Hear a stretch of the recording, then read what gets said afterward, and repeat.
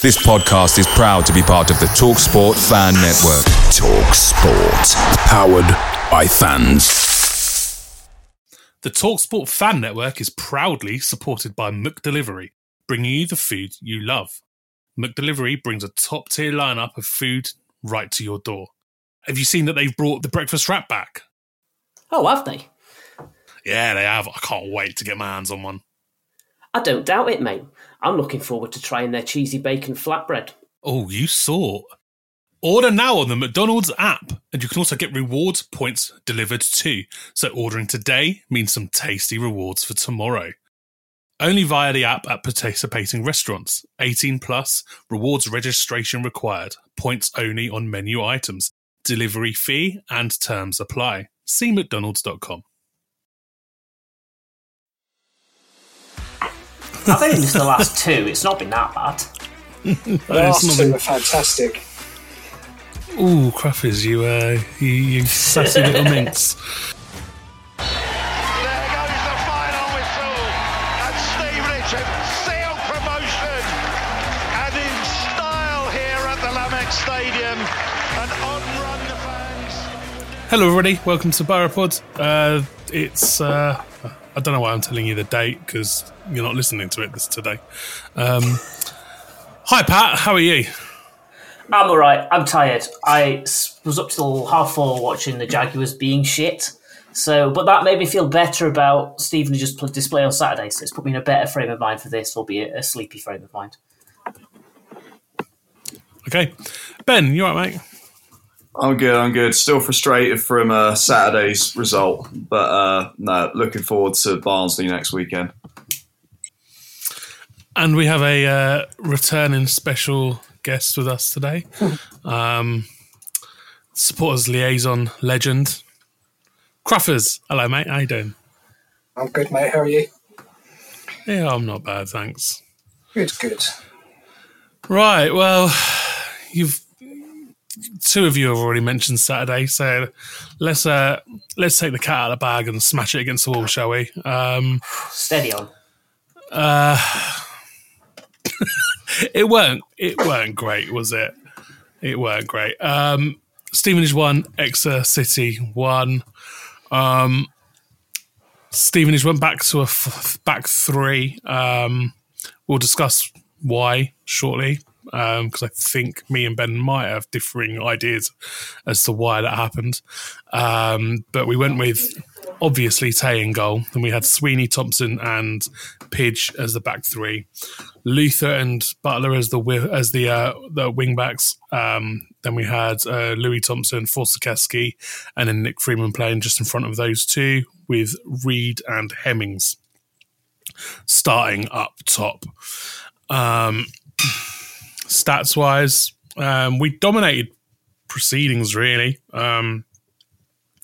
11 shots, 4 of which were on target, 6 off, 1 blocked, 62% possession, 74% pass success rate, which I have a sneaking suspicion that skyrocketed in the second half. Yeah, 68% in the first half, 74% in total for the second half. So is anyone good at maths? What does that mean the second half was?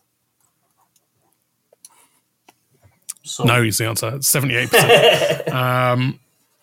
We won the aerial duel. We put in more tackles and successfully won the ball.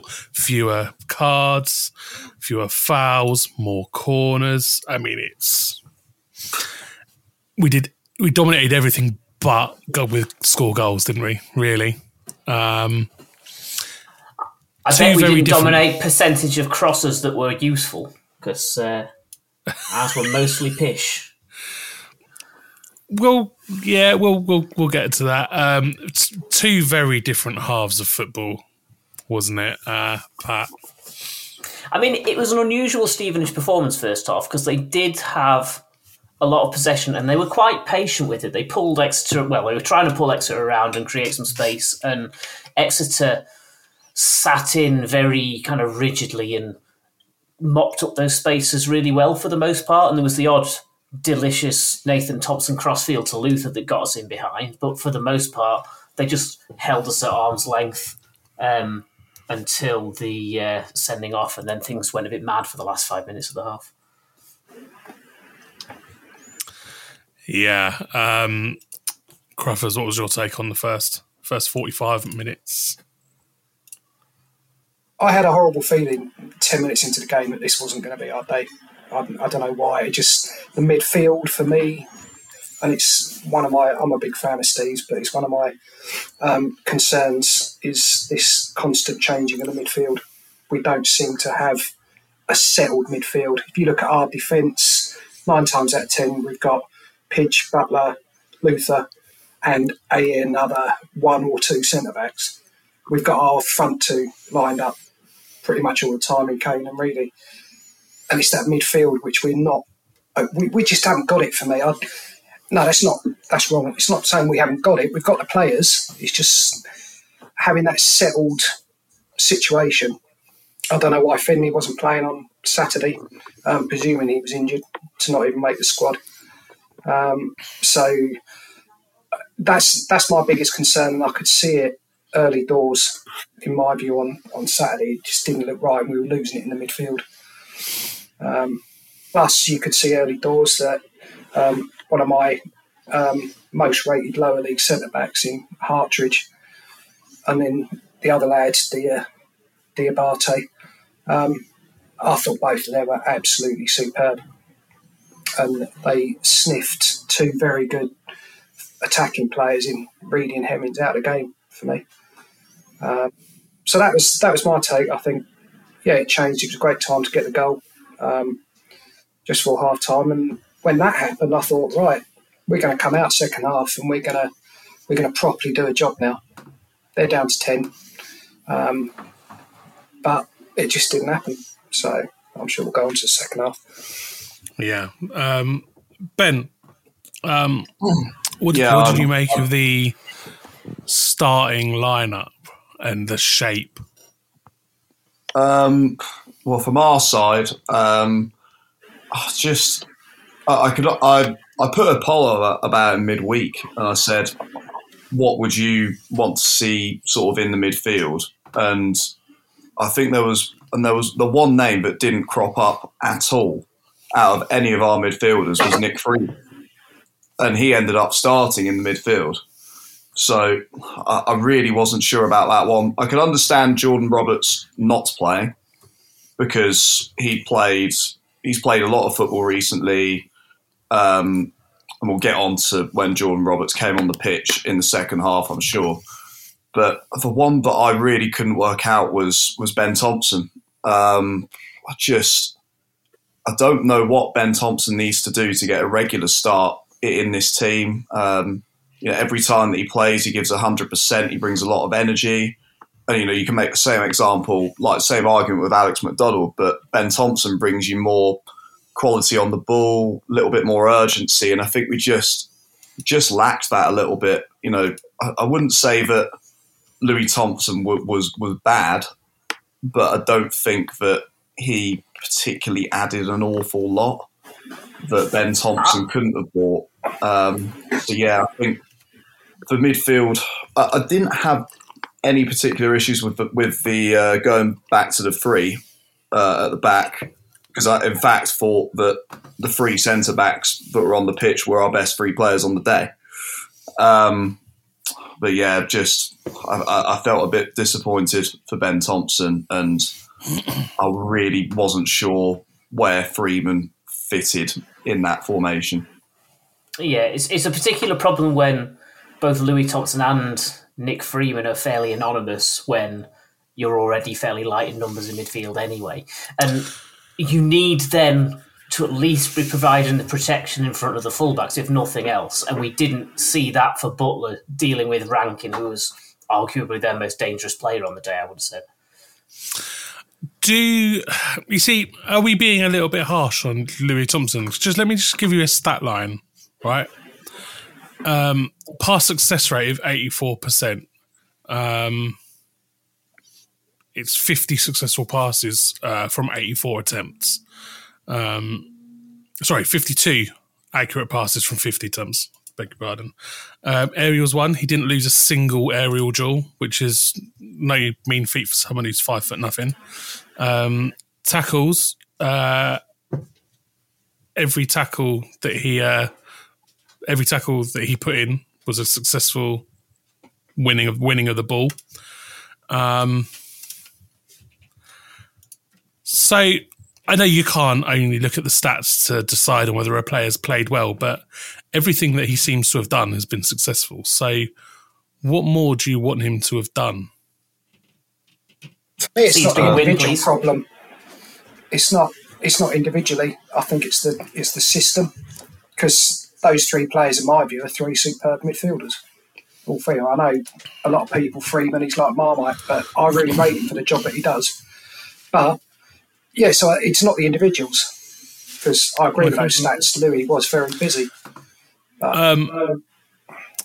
I'm not sure that I'd say busy is correct either, having looked at the stats. I think that what he tried to do, he did very well, but there were large parts of the game where he was not involved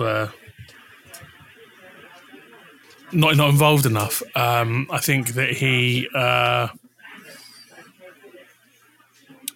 usually puts himself about, and I think maybe I might be seeing that as because we had an unusually high share of the possession, and we usually have a little bit less of the ball, so you see him putting it about a bit more, you see him getting involved in making tackles and sniffing out danger, whereas we didn't need him to do that so much on Saturday afternoon. Freeman, I think he needs to rapidly improve, otherwise, I mean, right this second, I wouldn't be bothered if he left in January. And he wasn't even replaced. That's how meh I feel he's been at the moment. It's a lot of effort, but there's very little quality or end product. I didn't see him involved, I feel like, for the first 45 minutes on Saturday. And then when he did pop up, he gave the ball away, which was... It's just disappointing when you know you've got Roberts on the bench. And I absolutely agree with Ben. He's played an awful lot of football recently as Jordan Roberts. So this was a good time to rest him, because I feel like even without the red card, I feel like looking at the two 11s, we should be able to beat them. Yeah. I completely hear what you're saying with that. And but one thing I will say about Louis Thompson, you read the stats out there. 84% pass accuracy. It's well and good having a central midfielder who's making 50 successful passes at 84%. But you've got to ask yourself, especially in that second half, how much pressure was he actually under when he was making those passes? And the answer is absolutely none, because Exeter were playing the low block and they were playing out for a point. And then you got the other stat that we bring up with the aerial duels, the players that he was up against in that midfield, Trevitt, Cole and Kyle Taylor. None of those three are particularly well renowned for aerial ability. And if you look further back from that, Jack Aitchison is also not exactly renowned for that ability either. And the successful tackles is a good point. And I'm assuming that we're classifying his involvement in the build-up to the Exeter goal as a slip. Because if it wasn't a slip, it's a situation where either the ball or the man, not both of them can get past you in that situation. And that, in the mind of most people, is what will ultimately stick out about Louis Thompson's performance on Saturday, which is a shame because... he's not a bad player at all, and he's not been playing regularly. Three quarters of Louis Thompson's passes on Saturday were either backwards or sideways.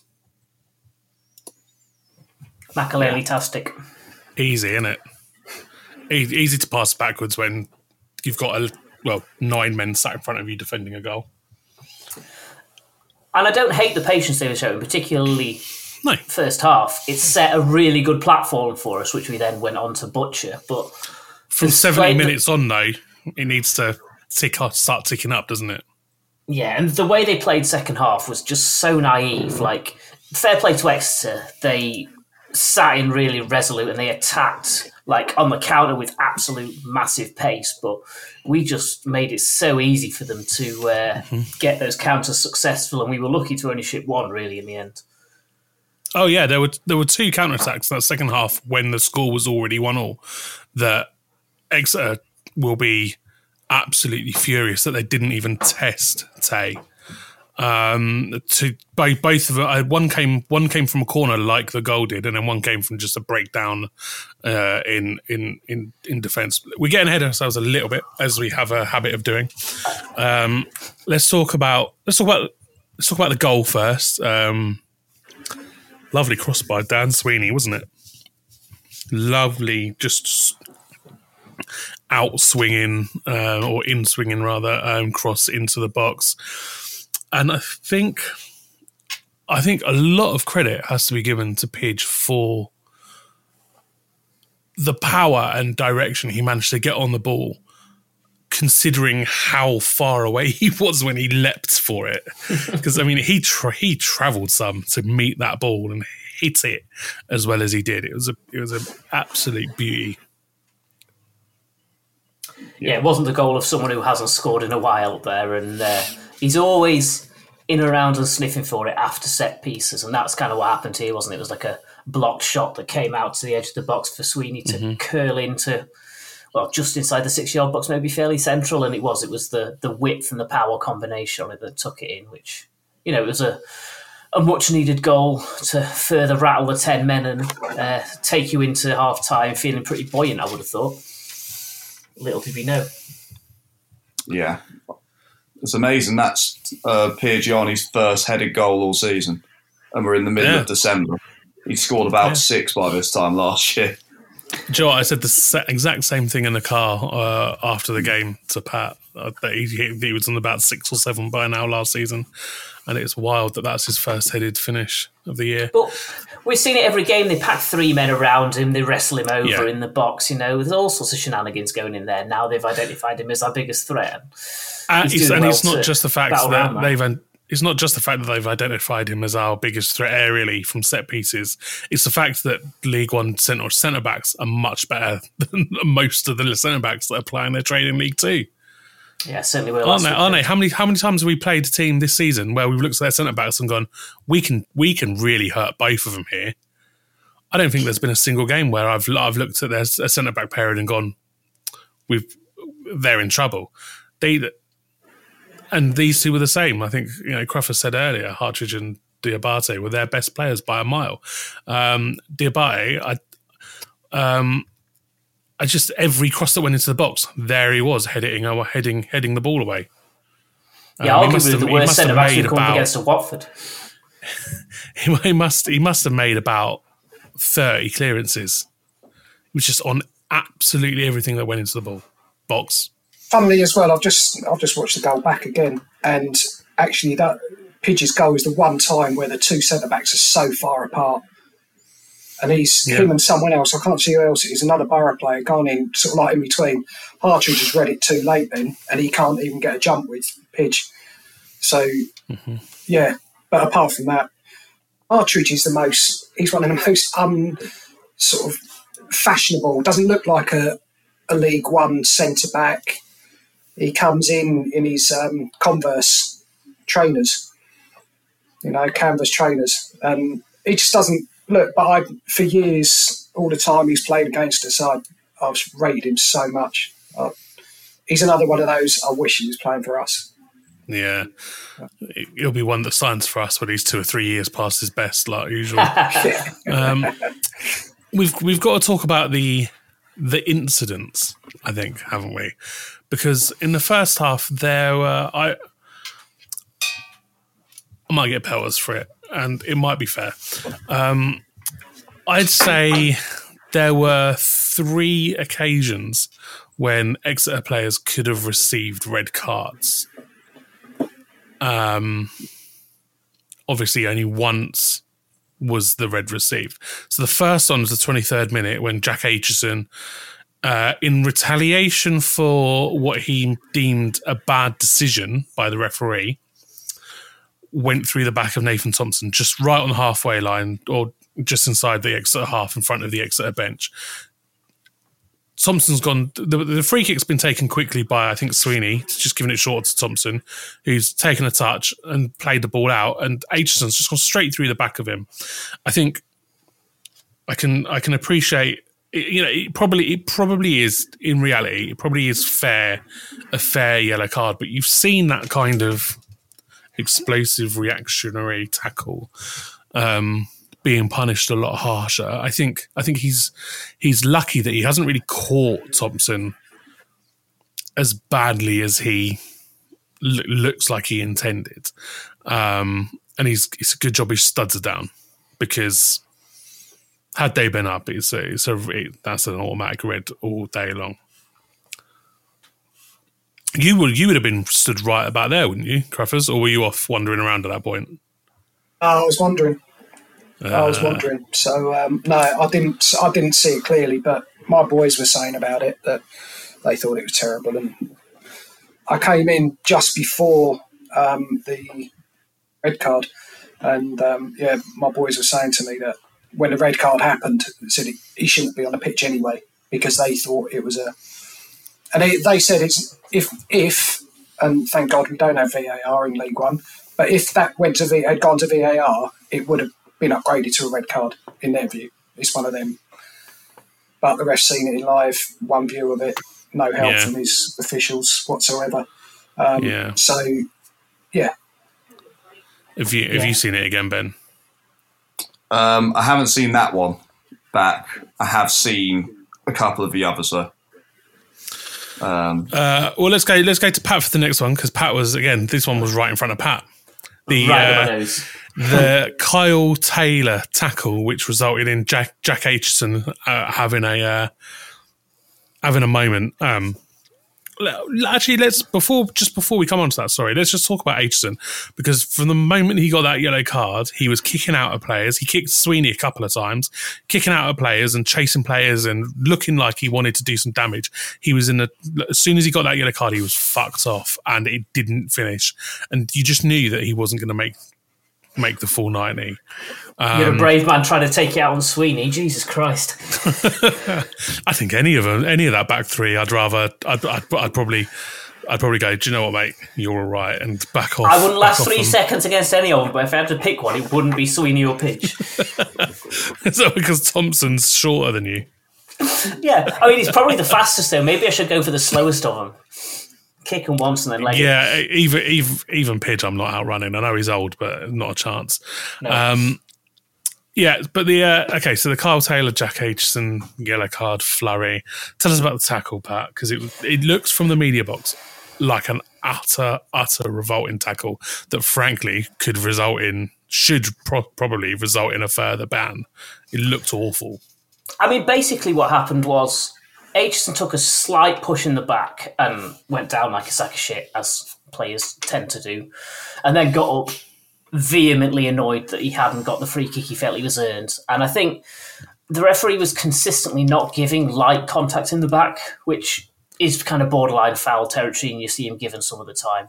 Certainly Butler got away with one, winning a header at the back post once. Taylor flew in vengeance at his mate not getting a free kick, and you can sort of tell when a guy is flying in not just to win the ball but to leave a mark and prove a point, and that's why I was expecting red, not yellow, for him from that tackle. It kind of went behind the advertising boards out of our sight a little bit, but he flew in with such force that I was expecting, you've taken man and ball and you've done it fairly clearly, deliberately in retaliation at what's just happened previous. But then it seems like, the ref sent off one, so I can't send off two in the same incident, which, if it's red, it's red. It shouldn't matter that someone else has already gone for something else. So it bugs me that.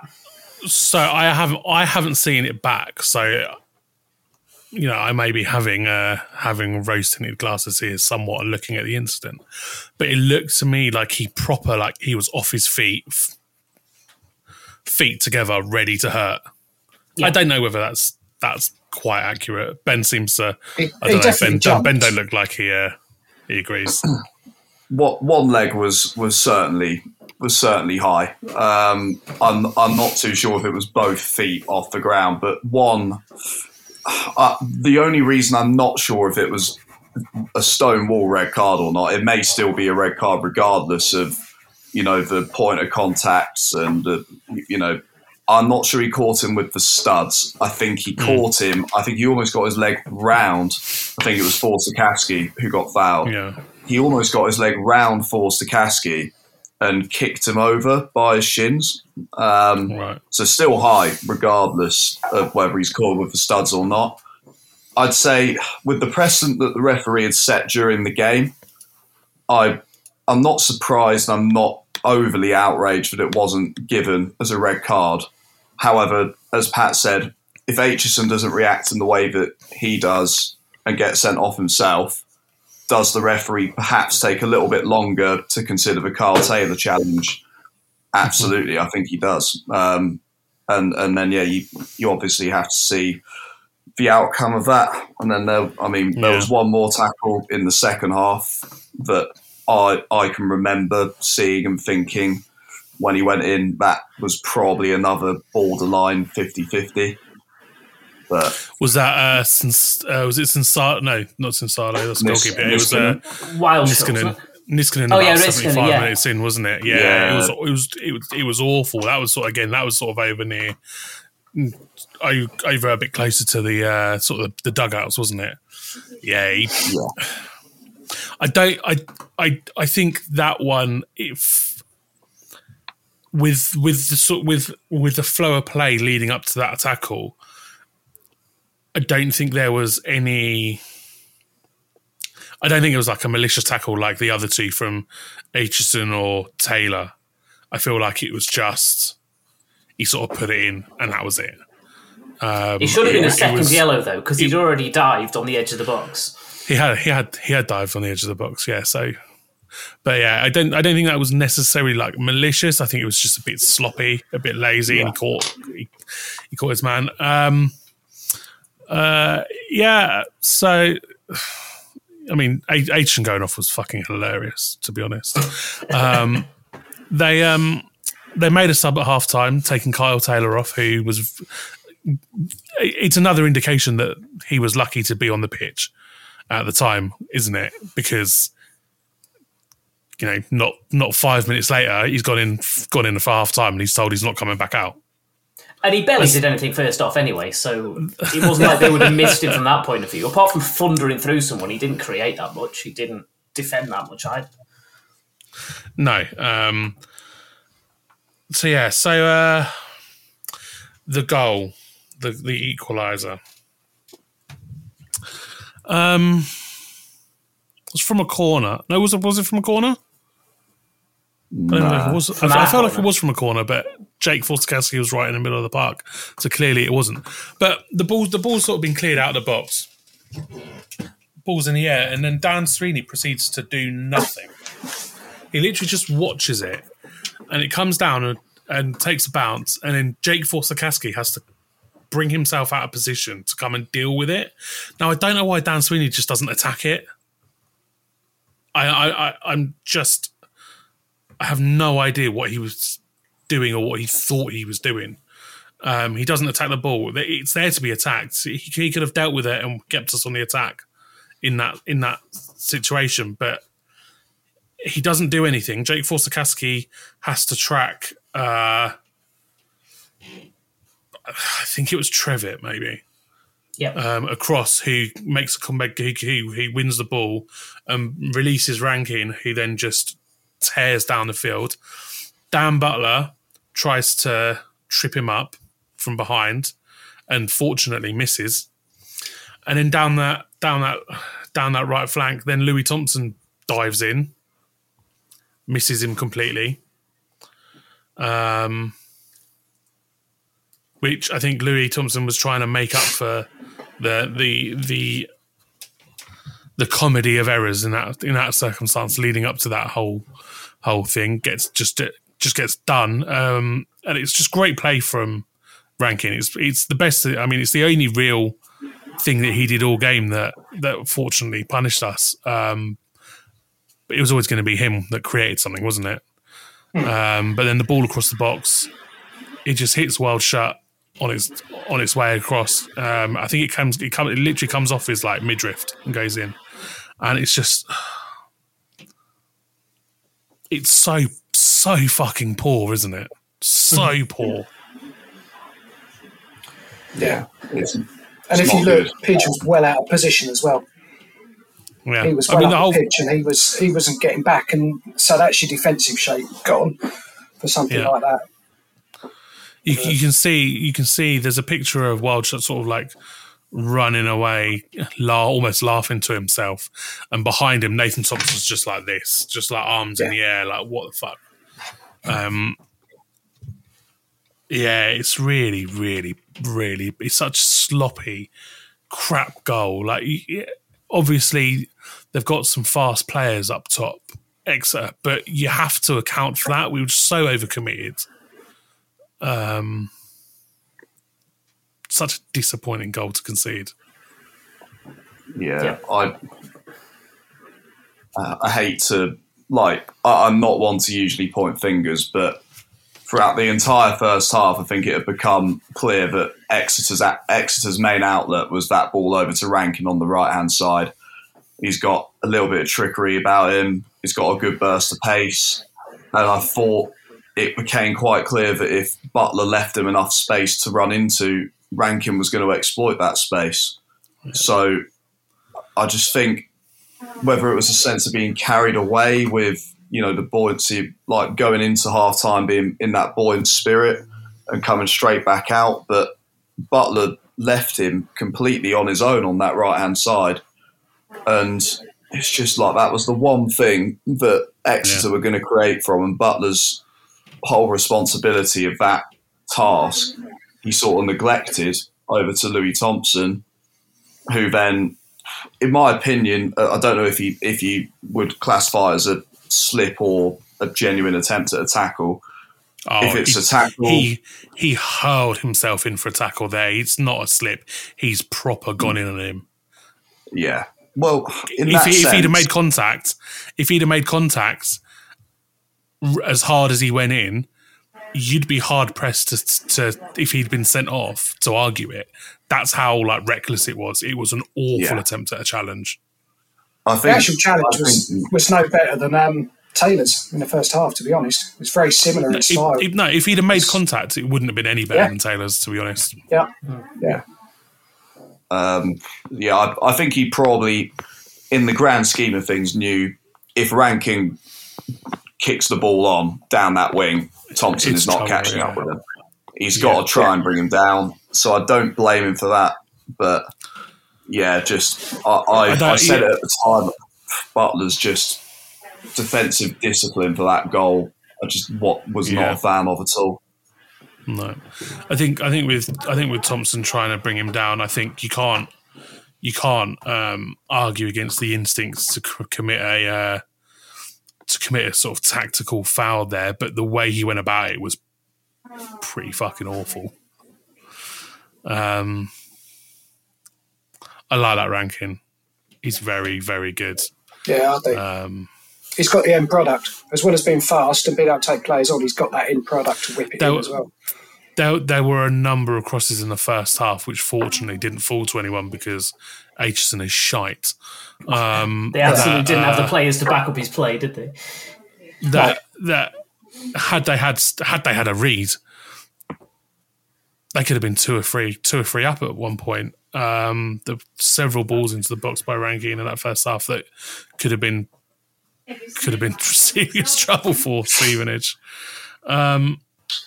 Which is one of my gripes as a general thing. We might talk about it later, but since it's the situation, there's been a lot of Butler bashing on the social media over the last week or so. Some people even deciding that he's crap and he shouldn't be in the team and we need another left back, which I completely disagree with. I think he's been solid for a lot of the season, but he struggled on Saturday, and it was another game or just a couple of weeks ago, same situation. It's not completely not at fault. My biggest problem is that there's no backup.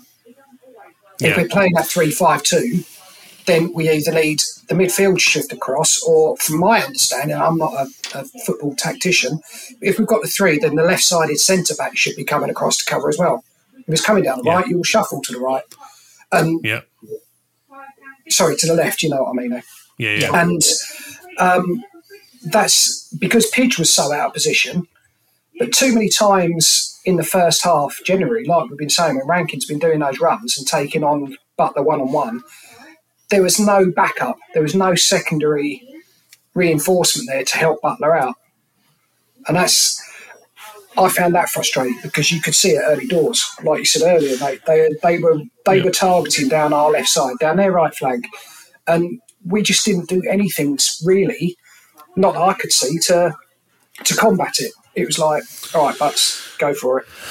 So I tweeted, when I saw the lineup, I tweeted to say it was to deal with Rankin. It was to give Pidge another body in the middle to allow him to step out and help Butler.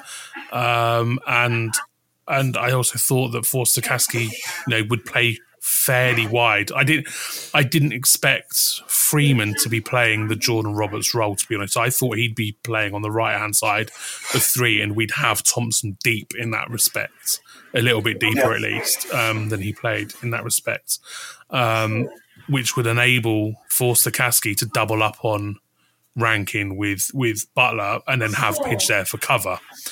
And I wonder whether it was a little bit of sort of cloak and daggers, and that was like, that's what we wanted Exeter to think was the game plan, but really we weren't going to play that way. But it just,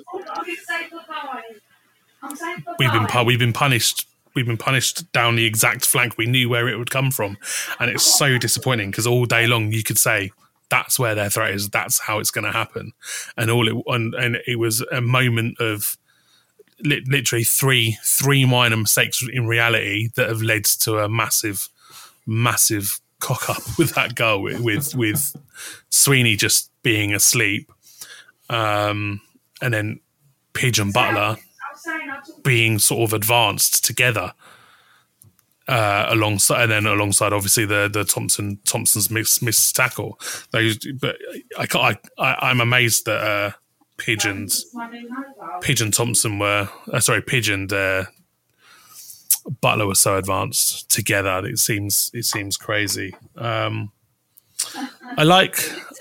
just touching on what you said about Butler there. I do like Butler. I think that we need the problem with Butler is we have to focus so much of our game plan around dealing with his lack of pace when he's facing a Rankin or Poku from Peterborough, for instance. So much of our defensive game plan has to focus on making up for him that we really, it affects us. And actually, we dealt with it very well against Peterborough by playing the wing back so high up the field that the two Peterborough lads had no choice but to sit way, way, way deeper than they ordinarily would do. But then the adjustment happened in that game where they started, instead of trying to play down the wings from goal kicks, they played through the middle before hitting the wings much, much further advanced. I think that with the game this week, he was just gone. I do think he had a really poor game against Rankin, and I sort of feel like you can't really blame him for that. We know what his weaknesses are. Exeter knew what they were, and it's down to Steve Evans, it's down to Carl Piergiani for a large part. One, being the captain on the field, but two, clearly being the man whose job it is to actually go over and cover there to deal with it, and it wasn't dealt with, and that's really disappointing. You could really tell that the amount of games we've had to play with replays and cup games during the week, and the fact that you can see that we're the team that have played the most games in the league. I think they looked absolutely fucked by full time. Some of them looked quite tired at kickoff. I won't lie, but they looked so drained, and that might be another reason why we didn't see Ben Thompson, because he didn't play an awful lot in the early parts of the season, and has had a bit more of a run of late. Yeah. So it might have just been getting too much, a bit much, perhaps. I don't know. You were going to talk about the Jordan Roberts coming on, Ben, and how that affected things. Yeah. I mean, I again, I don't really like to talk about individual performances in a particularly negative light, but I think we can all agree it probably wasn't Jordan Roberts' finest cameo in a Stevenage shirt. I mean, the glaringly obvious moment being hitting one over the bar from about 8 yards out. But the only positive was that Roberts actually provided much more of an option out wide than Nick Freeman was doing, which is something that in that sort of 3-10 role that Roberts occupies, we do see very often. He likes to pull out, especially to the right-hand side, to give him, either the option to cut in, which we saw a lot, cutting in and putting crosses in, or playing Luther on the overlap down the right-hand side, because there's, we know what great link-up play there is between the two of them. And the one thing I will say, as much as he gave us that option, is I'd have liked to have seen him just take a shot from outside the area. We just, every time we got the ball outside the box, there was such a hesitancy to shoot. And I don't remember, apart from List at the end of a game, I don't remember Sinisalo in the Exeter goal having to make a particularly meaningful stop. He tidied up a little bit, didn't he, here and there? But Lists was the only real effort, wasn't it? Yeah, and we know what Jordan Roberts can do from that sort of like 20 to 25 yard range. Take that the goal against Leyton Orient last year at home. There's just so many times where we've seen Jordan Roberts effective in those areas, and I just would have liked to have seen him take a few more risks. Maybe is probably the best way to put it. Yeah, I think that's fair. I don't know about you boys. I've had enough of talking about this. Yeah, let's move on to Barnsley. Can I just say just one thing, not to do with the match itself? That Niskanen, is it their midfielder, the little blonde lad? Yeah. Niskanen, funniest looking footballer I've seen in a long time. I just couldn't. It took me a while to get over it, to be honest. It's, he looked like a rejected Scandinavian Viking. You didn't have very long to enjoy it. It wasn't on the pitch that long. No. Oh, that's probably something else worth mentioning. I forgot about. Now, I don't want to be the cynical soul that doesn't believe that a player's injured when they go down hurt. But all three of those substitutions they made in the second half where lads went down hurt, they all received orders to go down. Yeah, blatantly. All the. I didn't even know. I didn't notice the first one. I've been reliably informed about the first one, but the subsequent two that happened, I saw certain signals being made to certain players who then suddenly miraculously dropped to the turf. To be fair, I don't want to be cynical and say they. It was. It wasn't signals, was it? They were screaming, standing up. It was there was nothing. Yeah. And I have to. I don't know whether I admire the shithousery or I'm absolutely outraged by it. But I forget his name now. The number 3, when the ball was in the Stevenage half and we were about to take a throw in, walking 15 yards towards the Exeter end and then going down.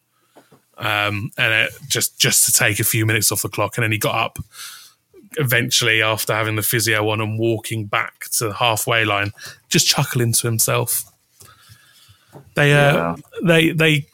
came to do a job. They had a game plan to steal that point, and they executed it perfectly, didn't they?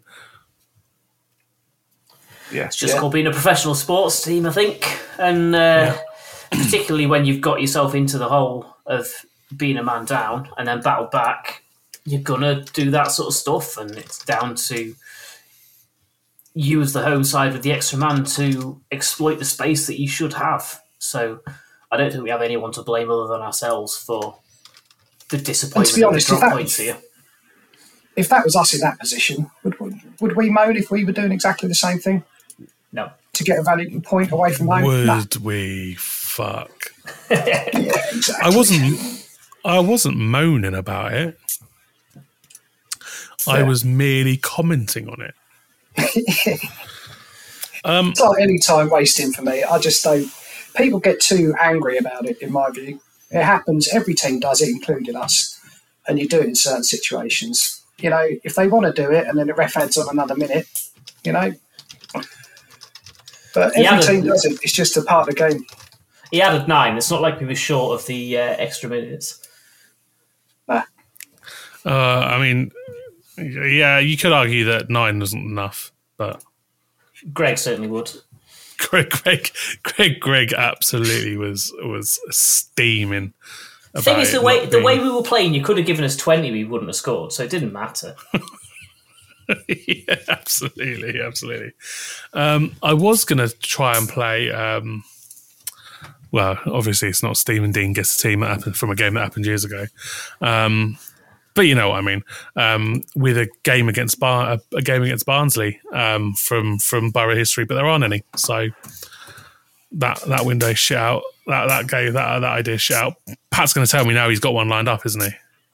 Nope. Oh, you have? All right, we'll just go ahead and preview the Barnsley game then. Wonderful. So Barnsley, last 6. Draw, loss, draw, win, draw. They currently sit 7th in the table, 5 points below Stevenage. They do currently have 2 games in hand, and they 5 better goal difference. Again, mainly because of that opening weekend 7-0 hump in Port Vale.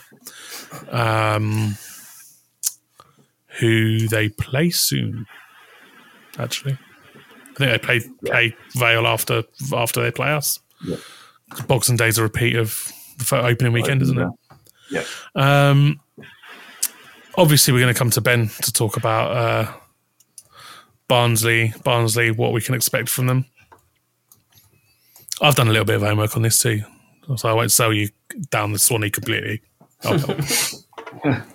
I mean, from a personnel point of view, I think the first thing that you've got to look at with that Barnsley team is that midfield. Luke O'Connell, Phillips and Herbie Kane, that is quite a midfield three for League One. I was seeing a couple of conversations earlier on today. Luke O'Connell should not be playing in League One. He is, in my eyes, would do a pretty decent job at the top end of the Championship, even. If we can keep Luke O'Connell quiet, that will go a long way. But then you've also got to look out wide. They've got, I believe, both used to play for Forest Green in their title-winning season in League Two. Cadden and O'Keefe, they'll play a three-back. They'll be the 2 wide men. Both of them, I mean, Cadden especially, has got an absolutely superb cross on him. And then that cross goes into Devant Cole in the middle of the box, who's 12 goals this season. 12 goals this season, set the pace for the top goal scorer early on. Now been caught up by Jamie Reid, Alfie May, Dion Charles, etc. Mm-hmm. But yeah, you know, this Barnsley team are a strong team, and you take a point almost certainly from this game. But yeah, I have to say the midfield is going to be where this game is won or lost ultimately. The midfield is one of those ones that I look at and I think that's a midfield we lose to. They are very good. I'm a big fan of Callum Styles actually as well in the Barnsley squad. I think that he's a very, very good player. So it's going to be a really, really tough day. They're quite strong with coming attacking down the sort of the wide areas and getting the ball into the box for Cole. They're also quite strong at defending set pieces as well. So it's one of those games that's going to be particularly difficult for the way we play football. I'd say that if I had to put money on it, it's probably a 1 or 2 goal win for Barnsley. This one, I unfortunately with the run of games that we've had and how knackered some of that team looked on Saturday. Hopefully, a full week of rest will do. Is what's required just to give them a bit of impetus and a bit of that energy to push on and deal with a really not a really difficult but a tricky sort of Christmas New Year period. You take a point on the raid. You should, even if you go to the bottom of the league, a point on the raid isn't often going to be a bad point, is it? I think a point on the raid will be a very good result here Saturday. Massive. Oakle's a tough place to go. They've been getting like 11 to 14,000 this season, and going there 2 days before Christmas, it should be a fairly bumper crowd. So loud, difficult atmosphere to play against, and it'll be a test for them, a real test for them, especially as you say with the tiredness around the squad as they currently have. So I'd be very happy if they can come away with a point from that. Yeah, it's a big pitch as well, isn't it? Yeah, big wide pitch. Yeah. I went to Oakwell last year, watched them. They played Plymouth at home. Plymouth got over 100 points in the league last season. Barnsley beat them 3-0. Absolutely battered them. So, it's going to be, albeit they had Michael Duff in charge back then, and they were playing probably better football than they are at the moment, but it's going to be a really tough day out, I think. Go on, Pat. Prediction. 3-1 Barnsley. Cruffers. I'm going to go 1-1. Yeah. We'll score first. And then we'll try and sit on the leads, and then we'll lose points in the last couple of minutes. But we'll come with a point. We'll come home with a point. We'll try the to do absolute opposite feelings to the end of the Exeter game. We'll try to do what Exeter did to us. You mean? Yeah. If that's what it takes to bring home at least a point, I'll have it. Yeah. Ben. My realistic head probably tells me 2-0 to Barnsley. Yeah. Unfortunately, nothing like a bit of pessimism to wrap up a podcast, is there? It'll have been Christmas by the time I see you fellas next, won't it? It will. Do you know what? I'm looking at this game. I've got no idea when it is. Saturday. Oh, it is Saturday. 23rd. I was just looking, going, Christmas is a bit soon, isn't it? When do we play? Yeah, no, it is Saturday. Yeah. See, if you were a real fan, you'd be going. If I was a good fan, I'd be going. Only real fans go to every single game, don't they? Yeah.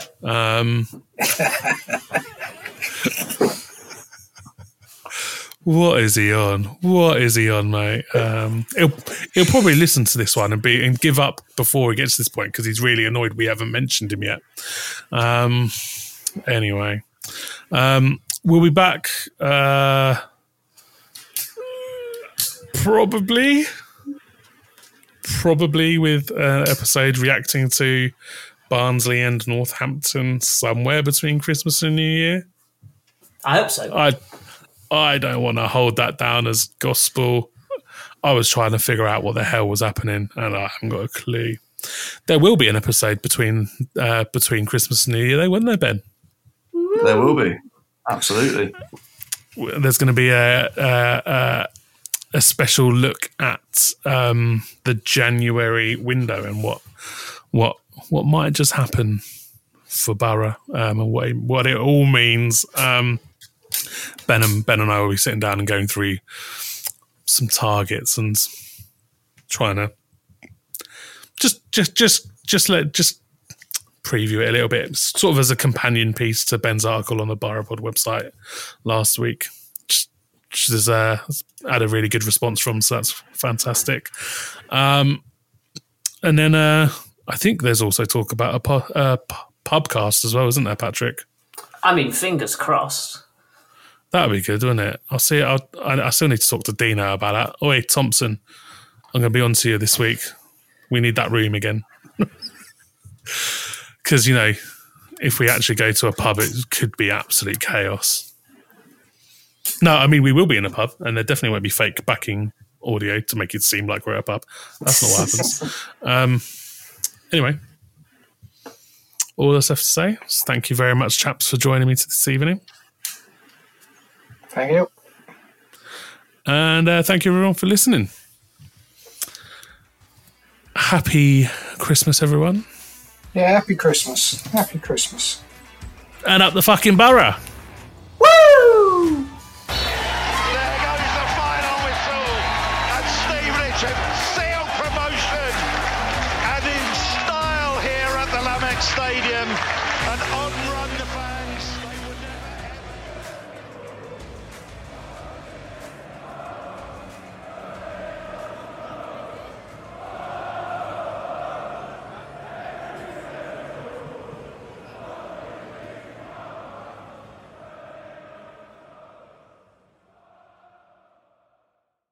What do you reckon the players' favourite McDonald's is? Sweeney screams fillet of fish to me. I can see that. I reckon TVC loves a McFlurry because they're smooth as silk like his first touch. Do you reckon Macca loves a Macca's? I mean, obviously. Just look at his cheeky face. And Revs definitely takes down a McNuggets share box on his bill. You want to watch what you say about our team's nutritionist. Order McDelivery now from the McDonald's app. At participating restaurants, 18 plus, serving times, delivery fee, and terms apply. See mcdonalds.com. This podcast is proud to be part of the TalkSport Fan Network. TalkSport. Powered by fans.